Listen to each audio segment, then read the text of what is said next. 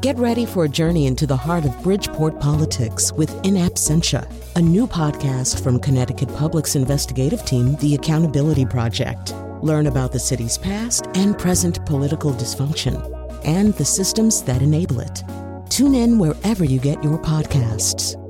Funding provided by Francisco L. Borges and the Melville Charitable Trust. Faith here with your welcome toast. It was Irina Chalmers who said, if French fries were called pommes à la mette, do you suppose we would eat so many of them? I got that sunshine in my pocket, got that good soul in my feet. I feel that hot blood in my body when it drops. It's great to have you joining the party on the Faith Middleton Food Schmooze, inviting you to eat, drink, and be merry with us. We're in our culinary studio at the Big G Gateway Community College in downtown New Haven, where we use their culinary education program's 5 professional kitchens. And are they decked out? My treasured food buddies are here, but we want to tell you what's coming up. On this radio and podcast episode, we're going to give you lots of tips on how to sear meat or vegetables on your stovetop, plus how to make simple pan sauces, which is a thing that I love to do. The author of Searing Inspiration, the new cookbook, is our guest. And we're all going to talk about how to make an instant gravy. I'm someone who stresses like crazy over gravy.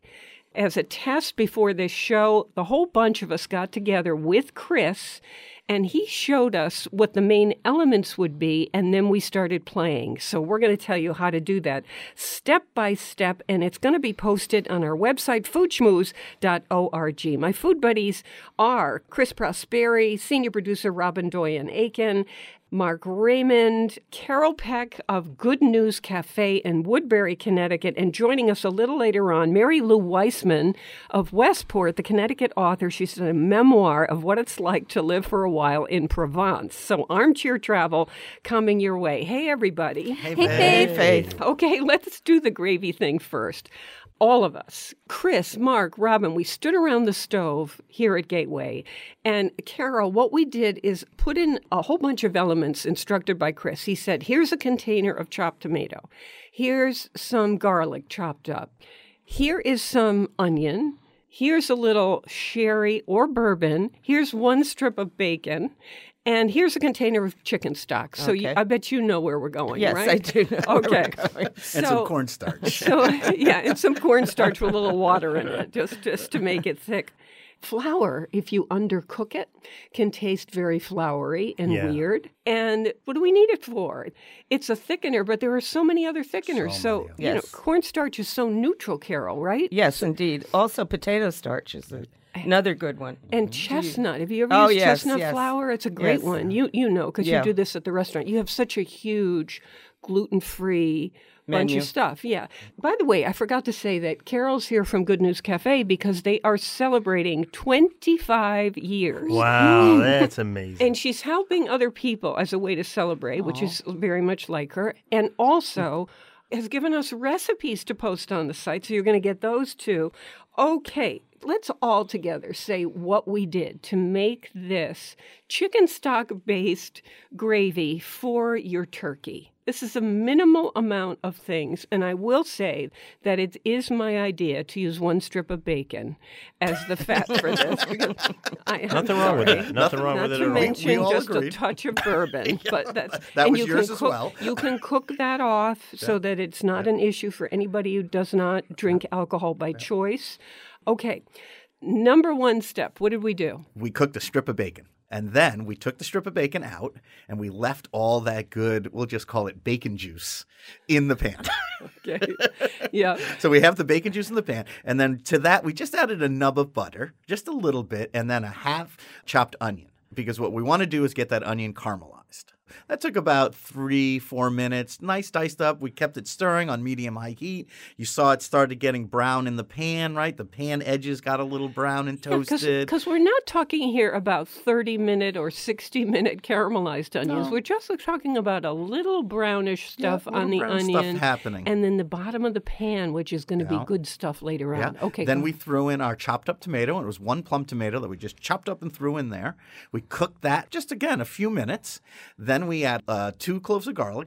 You cook that for a minute or so, and then we splashed in some red wine.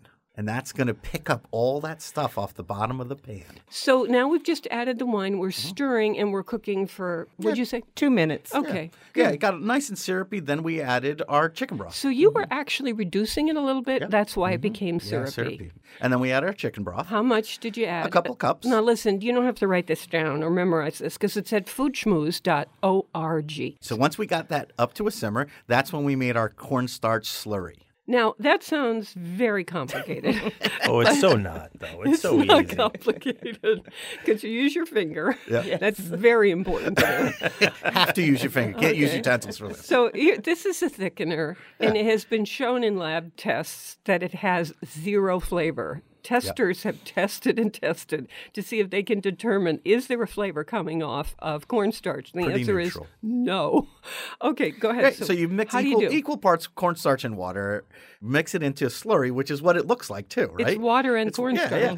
While your broth is simmering, you just very slowly pour it in and whisk or with a spoon, mixing it in, and you'll see it'll thicken. We gave you an amount to just make it a nice thick gravy. But like I said, you like it thinner, just stop a little quicker. You like it thicker, add a little bit more. Okay. So now that we have that cooking, Are we still simmering? Yeah, Yes. we're still simmering, and this is where you came back with your bourbon. Well, just the tiniest amount Tiniest touch. because there was, that we talk about that umami thing. Mm-hmm. Carol, there was something Missing. chewy missing. Mm-hmm. Even the bacon, a little bit of the bacon fat was in there. There was something chewy, and I was thinking, should we chop up the bacon and put it in there? Because it is good with turkey. Right. I was already Absolutely. eating it at that point, though. But so Chris, as an element, had brought a tiny container of bourbon, and I thought, let's see what happens. So very small amount, right? Small amount. We poured it in. You just cook it for a minute or two, and the alcohol will blow off it. So it'll be just the flavors of the bourbon. And then we just finished it with a little butter. This is where you'd add a little salt, and that's all depending on your chicken broth, how much sodium it had. But you taste it and see what you think. I use honey a lot like that as that last element. Sometimes when the dressing isn't right or sauce isn't right, I taste. I say, okay, get out the honey. Yeah. Or we maple use- syrup. Yeah, we use a lot of honey. Or maple syrup. That's Yeah. good too. What do these do? Because you would think in your mind that is just sweetness. No, but it smooths out your whole palate with the sauce or whatever you're making. Yeah. Interesting. Okay, and would maple syrup would be Oh, absolutely. same thing, Absolutely. right? Okay, so there it is. Right So now, simple. posted. So And then- easy, wait, so no, it simple. really Don't is. be afraid. One more thing. So we're talking about gravy now. We have our turkey cooking, right? Because we're talking getting ready for Thanksgiving. So you're going to defat the bottom of the pan, right? And you're going to take whatever drippings are down there and you're going to add that to this absolutely. finished Oh, gravy. yeah. And then, boom, you got turkey gravy. And you can make this, days in advance and keep in the refrigerator. And then do you have to strain it? Because you put in all kinds of chunky things and It's crispy up to your skin own and- taste, I think. Yeah. You I like know? chunky. I like Yeah. the chunks. It really I is. like Yeah. it. Do you You like? know, Yeah, I like little floaty things in my Give me gravy. as many In a chunks as- professional kitchen, we would say, yeah, let's strain it. Yeah. Just But at 'cause home, Right. don't you like those little Yeah, bits? no, and- absolutely. Yeah. At home, you Yeah. would. I wouldn't at home. I wouldn't strain it. Yes. Yes. Because you have to wash the strainer. that's the worst. That's the Yeah, reason. that is the worst. No, I thought you meant I wouldn't cook at home. No, I don't cook at home too much. That's why I'm laughing. Okay. Well, so we wanted to let you know about that. We've got on the next show, we've got some stuff about how to do, honestly, perfect mashed potatoes. We just want to get you ready for Thanksgiving. We've got some recipes and stuff. I hope that was clear. And if it is not, this is posted on the Food Schmooze. Chris, here's the main question. We did a small amount because there were 4 of us standing around the stove. Yeah, 2 cups. Some people have crowds and they want to make quite a lot of gravy. Is this the type of recipe you can scale up? Yeah, very Does easily. that mean scale up every single item, like 2 strips of bacon instead of 1? Or Or even 2 strips of bacon in pound. this batch wouldn't be Or a bad. pound of bacon. Carol, Yes. if you're not a meat eater, Right. I don't know what you're doing with the turkey in the first place, but let's say bacon is beyond the pale. What would you use to give it that sort of, I don't know, beefy, chewy, Smoky. kind of smoky? What could we substitute that gives that kind of umami thing to the gravy? How about mushrooms? Yeah, how Oh, about yeah. how about dried porcini mushrooms? Yeah. Yeah. Yeah, sure. Yeah, Or I like even that. just Like They a have soda a they that. have a nice little kind of Yeah, smoky earthy taste to it, too. Yeah. That's good. Right? But why not eat the bacon? Okay. I know. All right, the Yeah. I other, understand. the People other don't. I don't criticize. I make tamari sunflower seeds. You just put them in some tamari and bake them off, and they taste exactly like bacon. That would Oh. totally. So you could put those in there. I need to You have get our some of wait a crunchy those. minute. things. Yeah. And you'd have your crunchy things Yeah, too. exactly. Oh, just Texture. a minute. Yeah. Really? Yeah. How do you do that? Tamari or soy, but a lot of Tamari, people, gluten thing? it's gluten free. Yeah. You just take and toss your sunflower seeds in that into the oven. You don't need anything else. Oh, what that's the what salt and temperature everything. would that be? Everything is high in the restaurant. On or off. It's 550 or nothing. I love that. Thank you, Carol. Because everyone always asks me, it's on. Oven only has 2 settings, on and off, unless they're baking in it. Yeah, that's it. My baker, she has to come in early, so she reserves one of the ovens. And use that dial thing on it. So 400, let's say. Yeah, on high a heat. sheet pan. And just watch it. 450 maybe. And lay it out And do you flat. stir it? If they're burning around the edge, not burning, but coloring around the edges, then I'll take Stir 'em. a flat spatula and just stir it. That tastes like bacon? Yeah, That is they the do. most brilliant idea. Yeah. I just want to eat a bowl Congratulations. full. I do Yeah, they're too. delicious. Right? Sounds like a Snacks. good thing to have like in the car when you're traveling, you know? All right, we're Little making snacks. those. Okay, just back from the nutritionist. Yes. There's your bacon substitute. There's my bacon substitute. with We your were egg. thinking more like With your egg white plain omelet. popcorn. Okay. Well, that was so much fun. And in a few minutes after we talk to Carole, who's staying with us for the whole show, lucky us, I want to also talk with Mary Lou Weissman because I read a memoir that she did about her travels. She and her husband took off for Provence. They love it there. And she came back and wrote a kind of travel memoir about what happens when a couple tries to be a little bit French and do all the things you need to do, maybe to be mistaken for regulars. And it's that dream we all have, I mean, many of us have, for some country. And so she did it, and we're going to talk with her about that. There's even a recipe attached to this. Okay, here we come to Carole Peck, who is co-owner of Good News Cafe, which is celebrating 25 years of what I describe as excellent cooking. Carole, you decided to celebrate your 25 years, not only by redoing the entire interior, but also to celebrate other organizations that you respect. Tell me about that. I started doing benefits right after 2001 when the World Towers came down. And then I kept doing them until restaurant turned 15 years old. So when I decided that we needed to have a bash, I thought, well, you know, we used to give a decent amount of money to these organizations when we did that. So let's do it that way again, you know, and it's just that kind of fun, light night. And with the change of the restaurant, people are amazed how different it looks and It's the new beautiful. feel of it. Yeah. Chris can So- testify. Yeah. It's absolutely. He's gotten a sneak peek. Loved sitting in the bar having Yeah, dinner. It's it's, just such a gorgeous room. And they are, Good News Cafe is on Main Street in Woodbury, Connecticut, which is a wonderful destination all by itself. Their anniversary celebration is Friday, November 9th. And it is, I guess, a thank you to locals who've supported the restaurant all these years, including, I'm not a local, but including me, local farmers, the entire community, really. And the anniversary is going to feature farm-to-table cuisine. There's going to be music for dancing and all kinds of cocktails, and it's $80 per person. By the way, This all benefits the Pomperaug River Watershed Coalition, Woodbury Community Services, and the Woodbury Fire and Ambulance Associations. Awesome. And I couldn't be happier. And just to keep her giving going, Carole's given us 3 of her recipes, which we have posted on our site, foodschmooze.org. Schmooze, S-C-H like school, M-O-O like the cow, Z-E, foodschmooze.org. Is this a cauliflower flan? Yes. It's the best thing. That sounds I can't take amazing. it off the menu. Usually I say, well, cauliflower is more of a later in the season vegetable, but they're wonderful. I've been making this for years, and it's on the menu as a side. And right now we have it with a salmon dish with Brussels sprouts. Heaven. No, I've had it. let me just say, Heaven. I have been ordering this thing for quite a long time because it is so delicious. And I was with a bunch of people who are from Woodbury, and they said, just try this spoonful. And I said, Can I have another? Waiter, I'll have one of these. Really, it's so great. Thank you so much for sharing that recipe. And it's the wonderful others. for the holidays because you can make these up ahead of time and reheat them. You don't even have to bake them the morning of or that kind of thing. You know, So- that's a fantastic idea, that this could be a dish at the holiday table. And so it's up there at foodschmooze.org. In about a minute, we're going to take a quick break.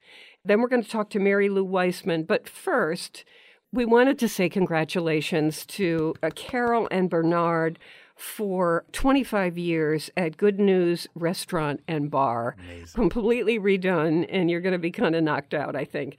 Coming up, we have 2 things that are going to be fun. A book called Searing Inspiration, in which Susan Voland teaches us how to sear meat and vegetables without burning it to bring out flavor in things. This is a chef trick. It's not very hard. You can do it on your stovetop. But here's my favorite part. She does how to make a pan sauce. We kind of did that just now when we were testing our gravy. Just a few things in the pan. You drizzle that over your sauce and people think you're running a restaurant. It's really that simple. It's not that things can't go wrong, because they do sometimes. But basically, this isn't so hard. And this book, between 2 covers, teaches you how to do it all. More mouth-watering conversation and fun ahead on the Faith Middleton Food Schmooze. I hope you will make a charitable contribution to feed the hungry. We're online now at foodschmooze.org, and we'll be right back. Could I please have more gravy?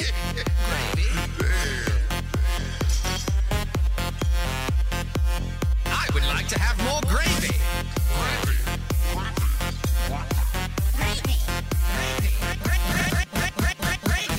Gravy is good. Gravy is great. Gravy is good when you put it on your plate. Had a bad day? That's okay. Here's some gravy to make it go away. Toot, toot, pretty toot, toot. I'll drink gravy out of my boot. Bang, bang, bang, bang, bang. Better make way for the gravy train.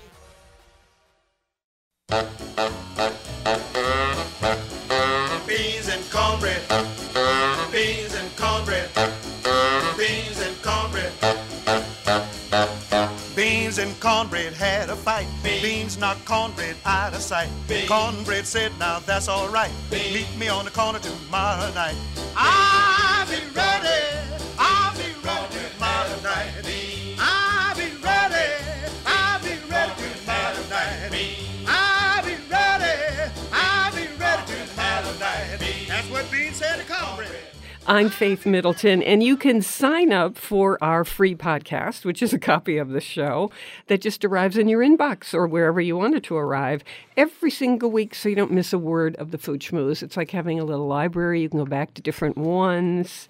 And you just sign up once at foodschmooze.org. Fill in a couple boxes, and you're good to go. I am with my treasured food buddies, Chris Prosperi, chef and co-owner of Metro Beast Restaurant in Simsbury, Connecticut, wine broker Mark Raymond, and our special guest, Carole Peck of Good News Restaurant and Bar in Woodbury, Connecticut, and we thank her for giving us her restaurant recipes: apple and endive salad with pumpkin seed vinaigrette, cauliflower and raisin flan, which Double makes yum. me crazy, Oh, and my I order it every goodness. single time, with an orange miso vinaigrette. Okay, when I'm in a country I've fallen in love with, I want to be a native. I want to speak as they do. I start scanning the real estate rental ads.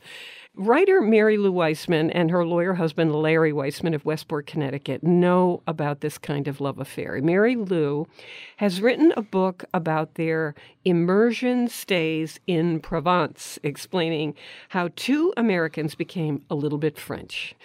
Armchair travel is fun, and that's why she's on the show. And while this isn't a recipe book, it does include one recipe that we wanted, and that is Larry Weissman's version of how to make pork cheeks in red wine, which they did in the house in Provence. I'm very jealous of that.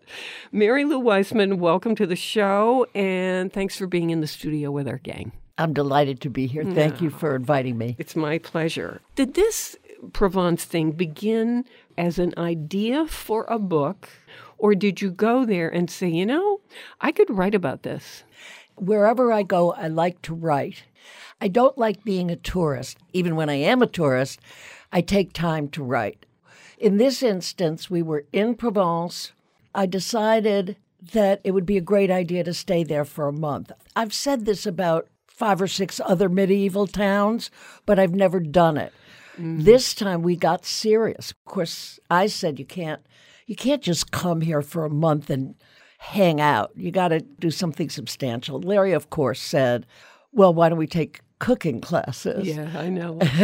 And I said, why don't we take French classes? I think that would help us to pierce the tourist veil. Carole has a house in Provence, too, and the two of you have learned to speak French. Carole very, very fluently. Mary Lou, I don't know where you are on this. Well, my French teacher says assez bien, which means good enough. Okay.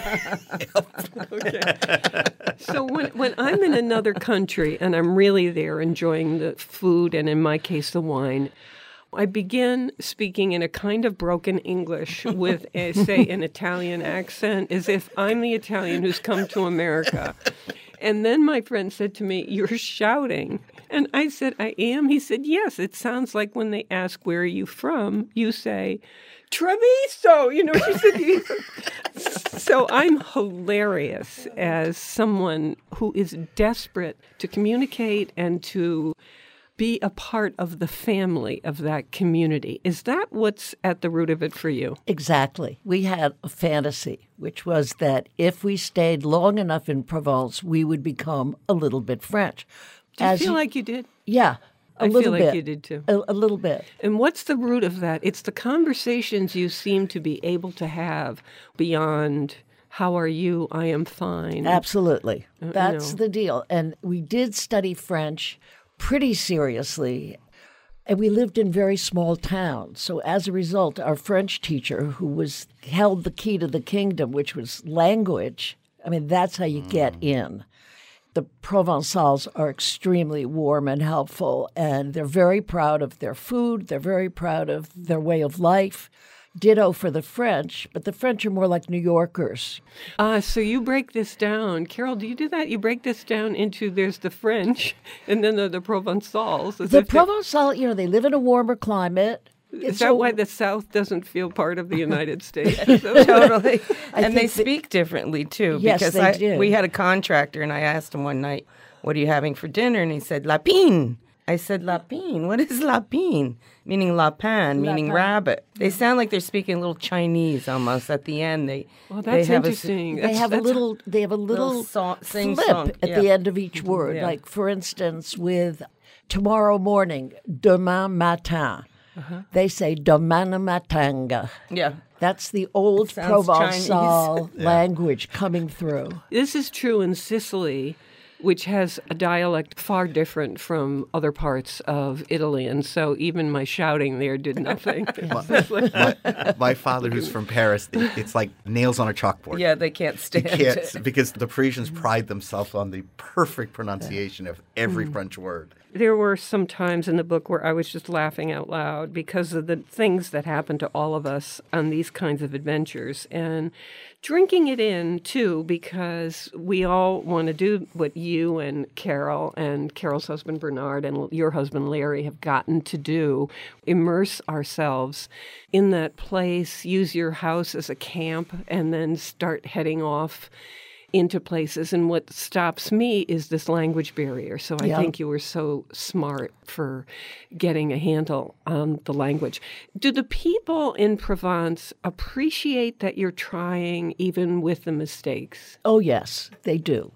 Of course, we didn't tell them that we'd had 3 years of high school French before we ever got there. So after 2 weeks, they were amazed at how well we spoke, and we did not clue them in. Really? In high school, I was taking Spanish, and I learned, hello, my name is Anita, and the dogs are barking in the park. That helps you when you travel to South America. You didn't learn about albondigas?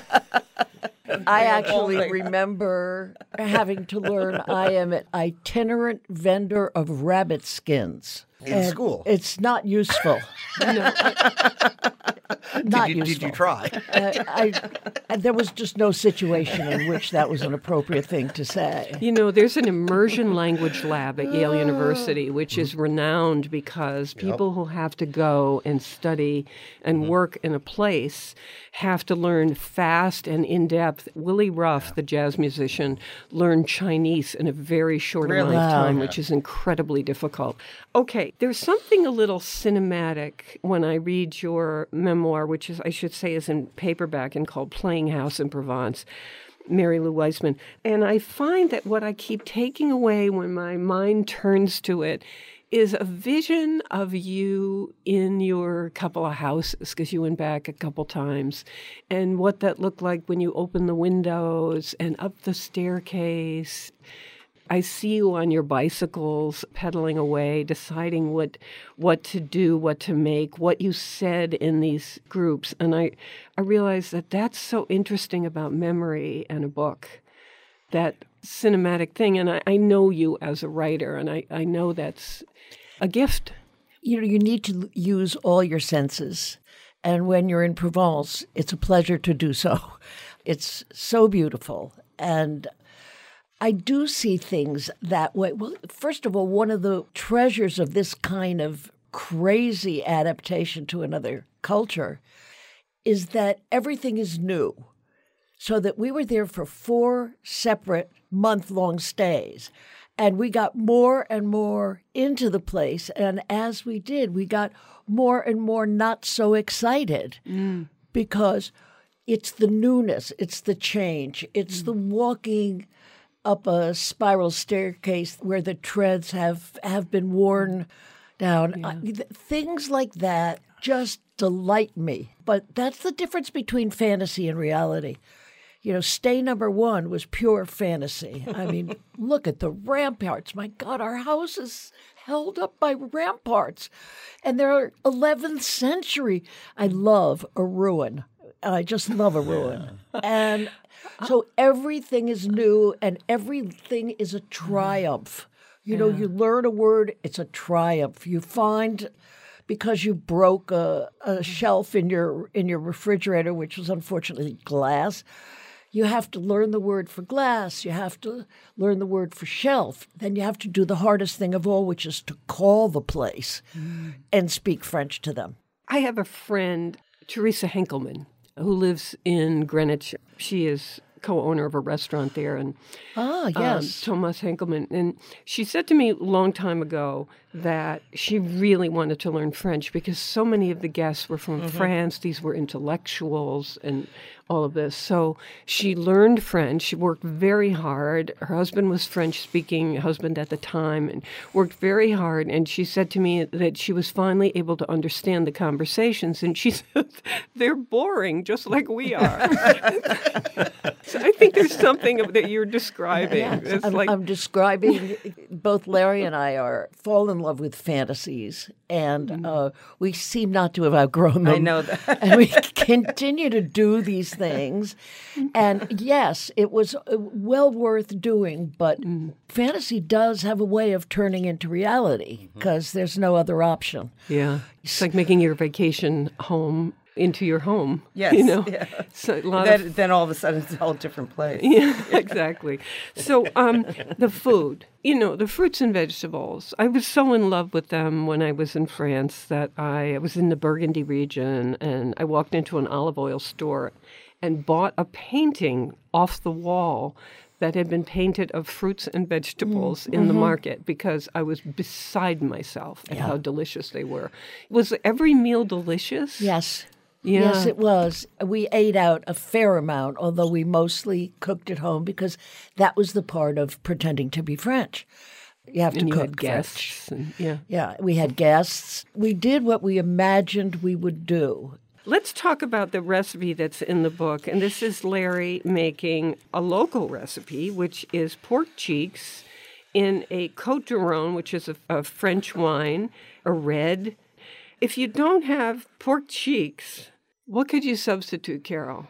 Not beef. No. Disappointing. Any other part? You would want to use eventually a pork shoulder because it's got fat and sinew because it's a braised dish and you want to have that element in there. So it's a bottle of red wine, carrot, olive oil, leek, tomato, onion, garlic, celery, chicken stock, thyme, rosemary, tarragon, brown sugar. Doesn't this sound Provençal?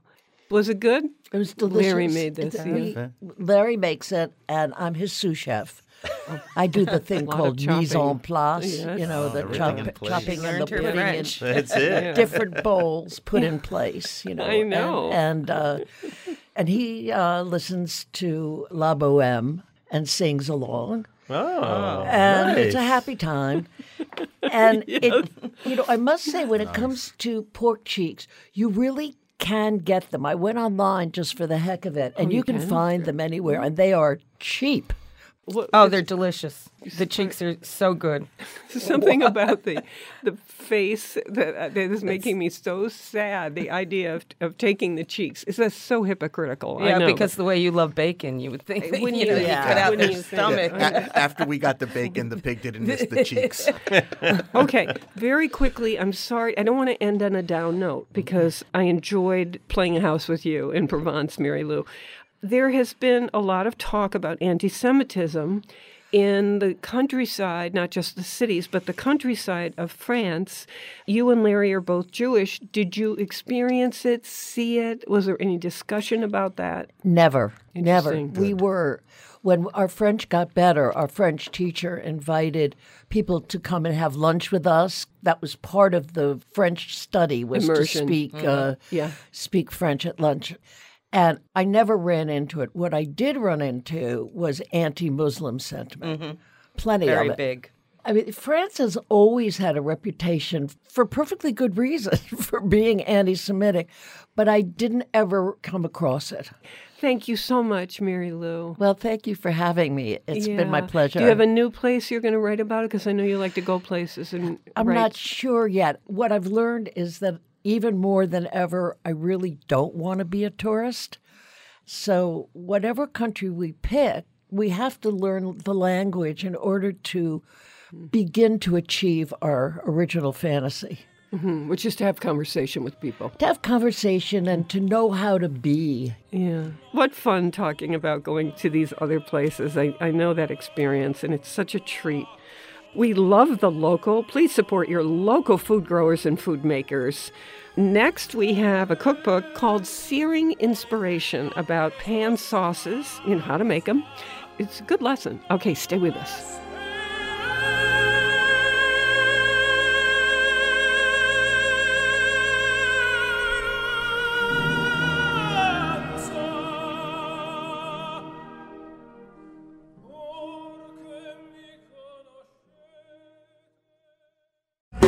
Teach me all your favorite foods, I wanna cook for you. Teach me all your favorite foods, I wanna cook for you. Teach me all your favorite foods, I wanna cook for you. Teach me all your favorite foods, I wanna cook for you. Cook for you. I'm Faith Middleton, and this is the Food Schmooze Party, offering the richness of life and coming to you in Connecticut, Rhode Island, Massachusetts, and New York, including Westchester County, the East End of Long Island. That means the Hamptons, too. The senior producer is Robin Doyen-Aiken, and to hear the show on Connecticut Public Radio, it airs Thursdays at 3 and 9 p.m. and Saturdays at noon. Podcasts, our curated recommendations are always online at foodschmooze.org. We're featuring this cookbook now, Searing Inspiration, on this show because it's about how to do something that I love to do at home, make simple pan sauces for whatever protein I'm pan cooking. It could be tofu, chicken, beef, pork, seafood, even vegetables. So you take a couple of minutes to make a pan sauce at the end of cooking your protein or your vegetables. And what was possibly boring is suddenly a wow. That's the magic of pan sauces. And one of the things that you do to bring out flavor is to sear a piece of meat or your vegetables. That doesn't mean burn, it means sear. And this book is kind of a lesson between two covers on how to do all of this. You're about to meet our guest, author Susan Volland, who is going to teach you. And so will I, though I'm a shortcut kind of girl. So Susan is a classically trained chef and really knows what she's doing. When I make a hamburger on the stovetop, I get the pan pretty hot. I add a little bit of oil, and then I sear the meat on both sides. Now, let's say I'm doing a steak on the stovetop. So pan hot, a little oil, sear the steak on both sides. Maybe it's not completely cooked through, so I pop it in the oven if it's not done inside. And when it's ready, I put the steak pan back on the stove, low heat now, and I toss in a little butter, a splash of red wine. I scrape up with a wooden spoon all those crispy stuff on the bottom of the pan. I let it reduce a little so the alcohol cooks off. I taste it, and then I drizzle it over the steak or the potatoes or whatever. And it makes everything really fun, and you feel kind of restaurant-y. It's not scary, I promise you. I certainly have made some mistakes, but you really learn as you go, and that's how I learn. And that's why Susan Volland is here to give us tips and ideas. She is author, Susan is, of Searing Inspiration, as I mentioned. Susan, welcome to the Food Schmooze Party. Thank you very much, Faith. You're welcome. Let's start with what searing does for either vegetables, fish, meat. What are you trying to do by searing something? The essence is to add flavor, to get that brown, aromatic, flavorful surface that comes from what's called the Maillard reaction. It makes that roast taste roasty as opposed to being like boiled meat. Just getting that wonderful flavor, sometimes a little bit of a crust, adds aroma and adds a real savory umami element. Mm-hmm. So you believe in umami. Carole, do you believe in umami? Yes. It's a thing. Yeah, no, absolutely. Do you not believe in? Oh, you're going to get me started now. Oh, do you no. not believe in umami? Oh, no. No, we all believe in that. We believe in it, yeah. I'm a follower. Desperately. No, it's like a religion for us, isn't it? Thank goodness. You worried me there for a minute. I know. No, you can be calm. Okay. We understand why we're searing anything, because it brings out flavor. Now, let's walk people through a recipe that we made. We is the generous version of Chris made this. One of my favorite dishes in life. So if I'm on an island stranded, I'm probably going to say, can I have chicken piccata while I'm there? So this is a chicken breast cutlet with lemon and caper sauce. Mm-hmm. Chris, tell me how easy this was to do to make this pan sauce. Simple. We lightly floured the chicken, salt and pepper, and then in a hot pan, we seared it on both sides. Was the pan preheated before you put your oil in? So Carole and I were just talking about like the oven. Remember, there's on and off. With the pan and searing, there's not just on and off. You have to get the pan to the right temperature. I always tell my young cooks when they're starting out, listen to the pan. And if Susan it's too loud, right? If it's too loud, then it's too hot. If it's not making any noise, it's too cold. So you get a feel for it. So you heat up the pan, a nice medium-high heat. Mm-hmm. Then you add your oil. Then you flour, and I even used cornstarch. You can use rice flour, salt and pepper, dredge it, and then it goes in the hot pan. Mm-hmm. Yeah. You can hear it cooking. That's the cool thing about cooking. You cook with all your senses, right? It's not just seeing. You hear it, you smell it. When you start seeing it browning around the edges, you know you're going to flip it. Once it cooks, gets nice and brown on the other side, you remove it from the pan. Okay, Susan, jump in here. How did you make the sauce after you browned the chicken? You mentioned it before when you were explaining the hamburger. You get those yummy brown sticky bits at the bottom of the pan, which is all about the flavor for the sauce. So you want to make sure that you have browned your chicken so that those sticky bits are golden and aromatic, and then dissolve those into a matter of liquid so you have that flavorful liquid that goes on it. And what I kind of explain is it's the difference between the taste of the turkey and the smell of the turkey when it's roasting. You have those sticky roasted bits, and you're turning those liquefied. And then you do aromatics, so you have a little bit of garlic, a little bit of chili flakes, a little bit of shallots, and that flavors the oil and it adds a complexity. And then you deglaze it, meaning you add some liquid and you melt all those crispy bits into the liquid, reduce that down. You can embellish it. In this case, we embellish it with capers and lemon. And then we enrich it by adding something quite delightful, like a little bit of butter or a splash of cream. And so those are elemental steps that are repeated in almost every simple pan sauce and even complex pan sauces. You understand those elements and you can make a world of different flavors and combinations. And then these things that you're adding, these splashes and the scraping of the good bits at the bottom of the pan and all that, that's done in the same pan you cooked in, but with the protein out. And then at the very end, do you put your chicken back into the pan and the sauce you've made, or do you pour the juice from the pan onto the chicken? We finish that chicken in the sauce. It's browned, taken out, the pan sauce is sort of filled, then you return the chicken back into that sauce and make it a whole kind of cohesive dish. This is Susan Voland, and she is author of a book called Searing Inspiration, and it is our featured cookbook. We're going to tell you about Susan's halibut with coarse mustard and rosemary sauce in just a minute. Carole, what am I doing wrong when my fish feels a little tough on the outside? I think you're probably overcooking it when you first sear it because it makes it seize up. Another thing you should do on fish is to make sure you dry it, pat it dry, because that you won't have as much liquid even coming out of it into the which starts to poach the underside. Well, what's amazing is people can buy a griddle and they think it's just for cooking pancakes on your stoves, but that is a plancha. To cook fish and to sear things on that is fabulous. But the plancha is flat, right? You can't make a pan sauce in that. No, you can't. Okay, so this is where Susan comes in. Yeah. But Carole, thank you for that tip. That's going to make me better. Okay, Susan, halibut with coarse mustard and rosemary sauce. Let's start with the searing. We did this one on the show. I know. I wish we did.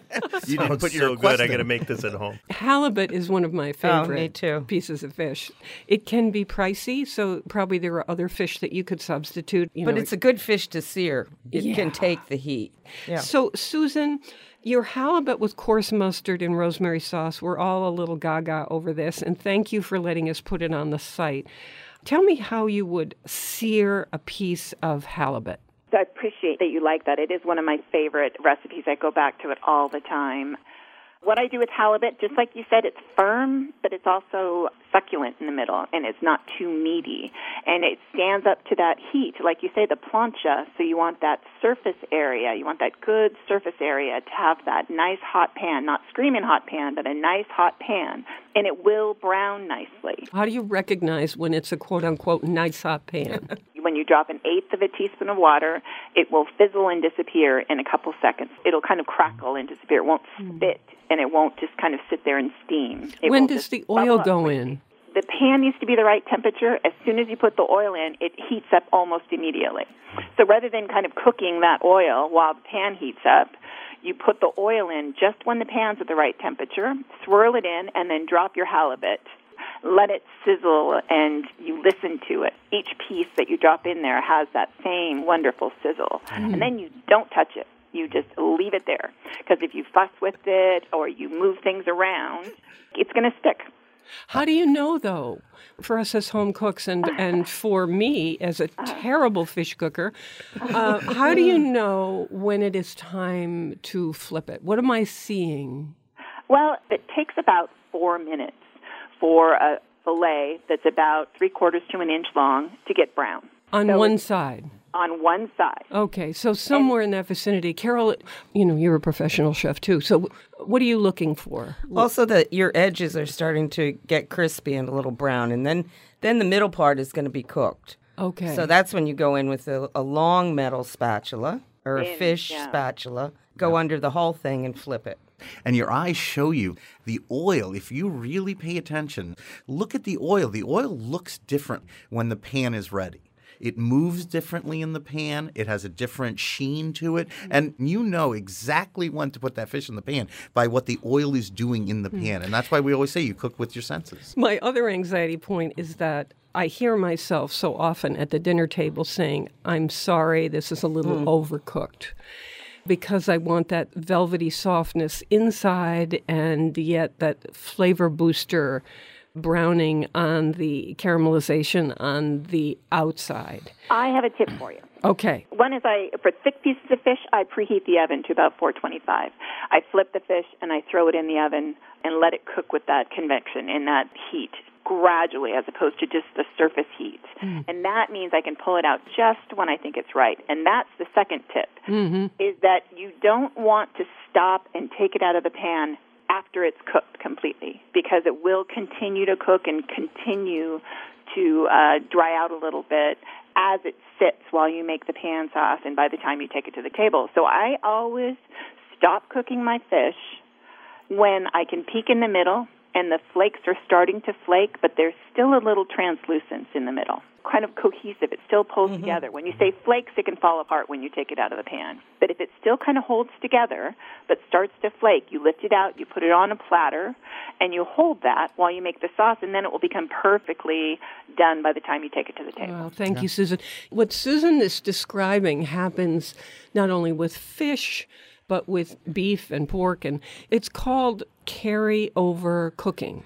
You'll see people in the food world taking something out a little tiny bit early because they know sitting and resting, it's keeping cooking. Yeah, and that resting part. And so that's crucial. That is so crucial. With fish, everything you would cook needs rest to rest. your fish? Yes, the juices redistribute. I mean, it's all Do the they different. really? Yes, they do. Oh, yeah, they do. Oh, I don't know if you ever jumped into a really cold lake. It's the same thing with hot. If you jumped into a really I did see hot, that Seinfeld episode. Yeah, so I mean that's the thing. You tense up, right? So meat too, proteins when they get hot or cold like that, they tense up. So you want to relax. You want to rest it. The longer you rest it, the better it is. And that's where pan sauces come in too, because if it starts to cool down a little bit, you've got that super hot, freshly made sauce that you can just spoon over the top of it, zoom it to the table, and then you have that hot element and that well-rested protein. The sauce that we're talking about with a coarse mustard and rosemary sauce has in it some butter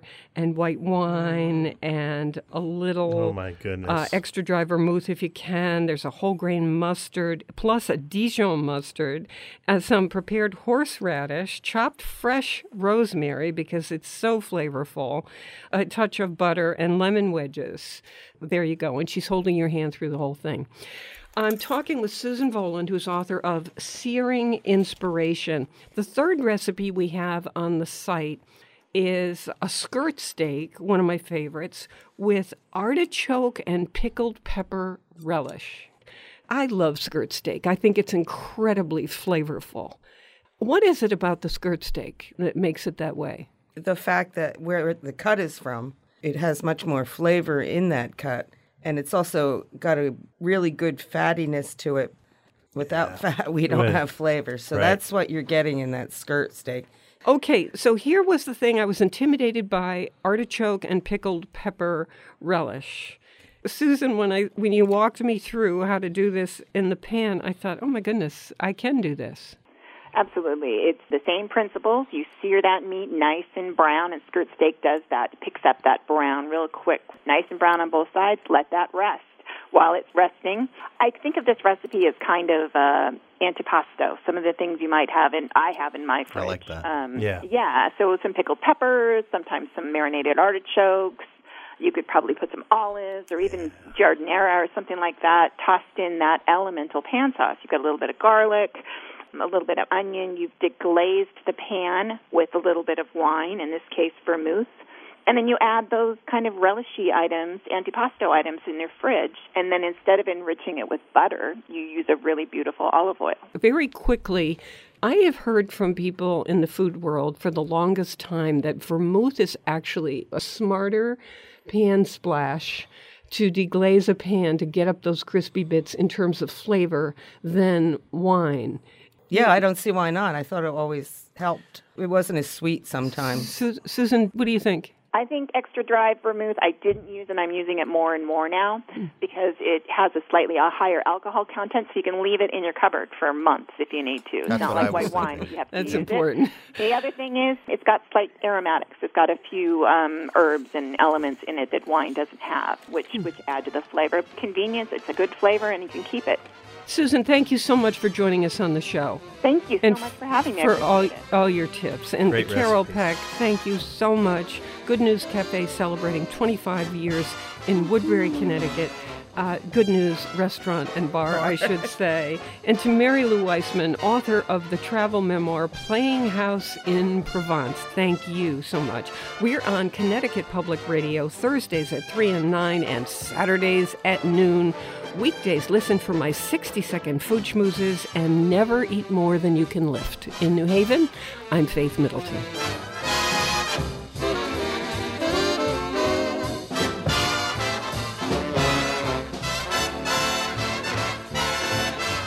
Everybody eats when they come to my